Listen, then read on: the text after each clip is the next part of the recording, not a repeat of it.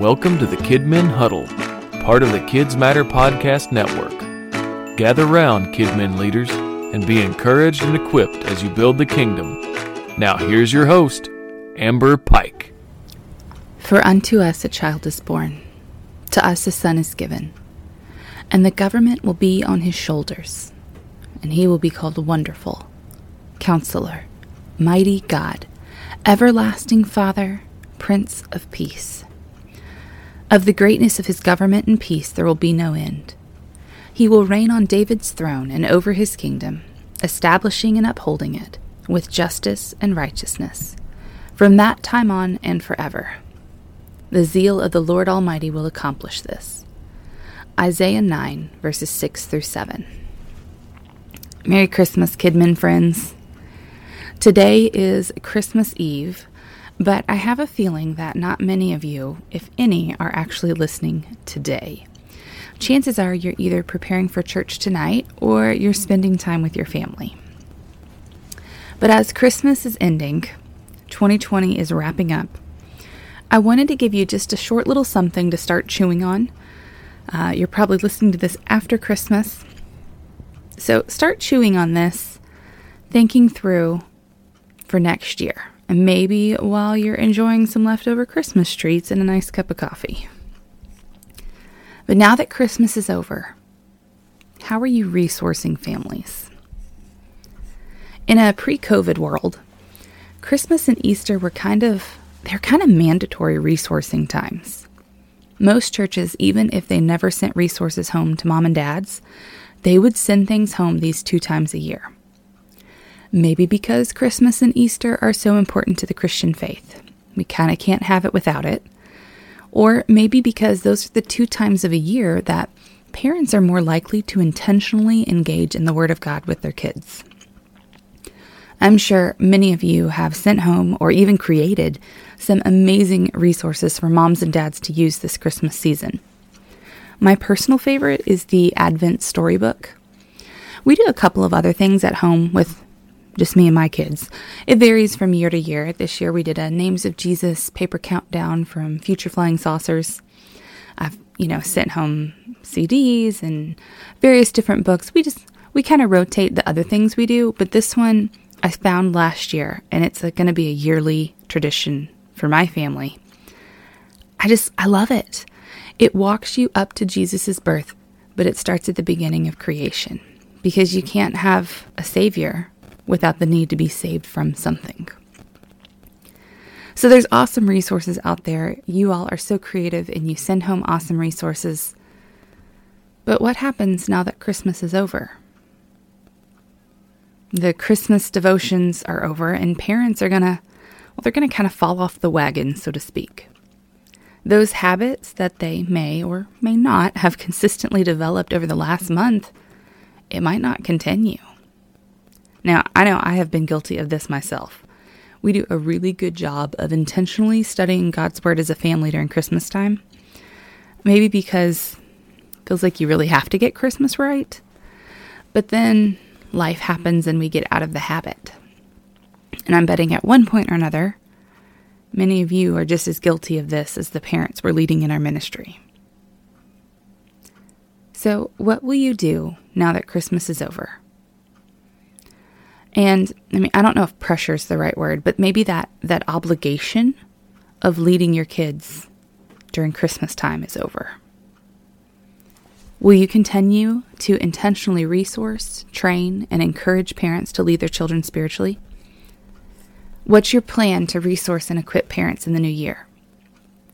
How are you going to engage parents in leading their children spiritually? Statistically, on average, you have less than 100 hours a year with the kids in your ministry. And that's a pre-COVID statistic. But parents, they have the greatest time and amount of influence on a child's life. So doesn't it make sense that we as KidMin leaders should be spending a large portion of our time resourcing, encouraging, and equipping moms and dads? And we shouldn't just be resourcing them at Christmas and Easter time. So what's your plan? In the quiet that comes after Christmas, sit and plan. Reflect on what went well in 2020 and what didn't. Chances are, with so much of the nation shut down and everyone staying at home, you were probably resourcing families this year, even if you hadn't already been doing it. A lot of us were kind of thrust into it, though. You were resourcing out of necessity, and you might have not taken the time to sit down and create an intentional game plan of what mom and dad and leading their kids should look like. But what if, just instead of sending home content, what if you could resource and equip moms and dads with an intentional plan, a roadmap in place for them to lead with? What would that look like? What would it look like if what you did at church on Sundays and Wednesdays was reinforcing what parents were doing at home? What does 2021 look like, not just for your church, but for the parents in your ministry? So in the last bit of 2020, this is one of my favorite times of the year because I'm in between obligations. Church is calm, we're on a break because so many people are traveling. We have Sundays, of course, but there's no events going on. I'm in between writing gigs. We're on a break for homeschool. There's nothing pressing I have to get done, and I can just chill and plan and think and clean. But use this time. Use this quiet. And reflect. Like truly take stock of how did things go? How did those resources that you sent home, how did they go over? What was the best? What was the worst? What's the best mode to get things in parents' hands?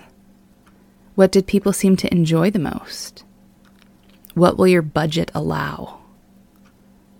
What do you need to create? Is there something out there you can purchase if you have the money? Or is there a resource that you need to create? How can you have an intentional plan for your ministry, but one that involves moms and dads? There are so many questions you need to ask yourself right now, because we shouldn't just be sending stuff home for the sake of sending stuff home. We need to have a plan in place to help moms and dads lead their kids. So grab your coffee or your tea if you do that sort of thing. Nab up those leftover Christmas cookies. Get your notebook. Get a really cool pen. My pen has sparkles in it, and it makes me really happy. And write out your thoughts and your plans. Write out what worked and didn't work, your ideas. Seek the Lord's direction in prayer.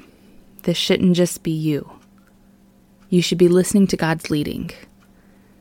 Get your team's input. What does 2021 look like? Resourcing your families. And I want to challenge you, plan for your relationship with Christ too. This time, I'm not talking to you as a leader. I'm talking to you as a brother or sister in Christ.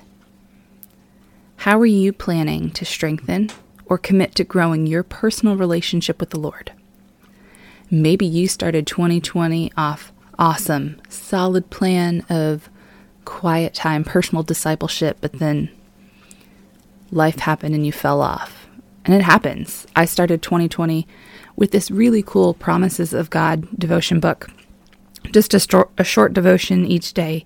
And I was learning promises that I didn't realize were promises. And then I got off track with that book. So I'm hoping to finish that one this year. But now is the perfect time to make that plan. Get your resources in place. Figure out your when, your where, how you're going to do it. And commit to prioritizing your relationship with the Lord. Because you can't lead where you've never been.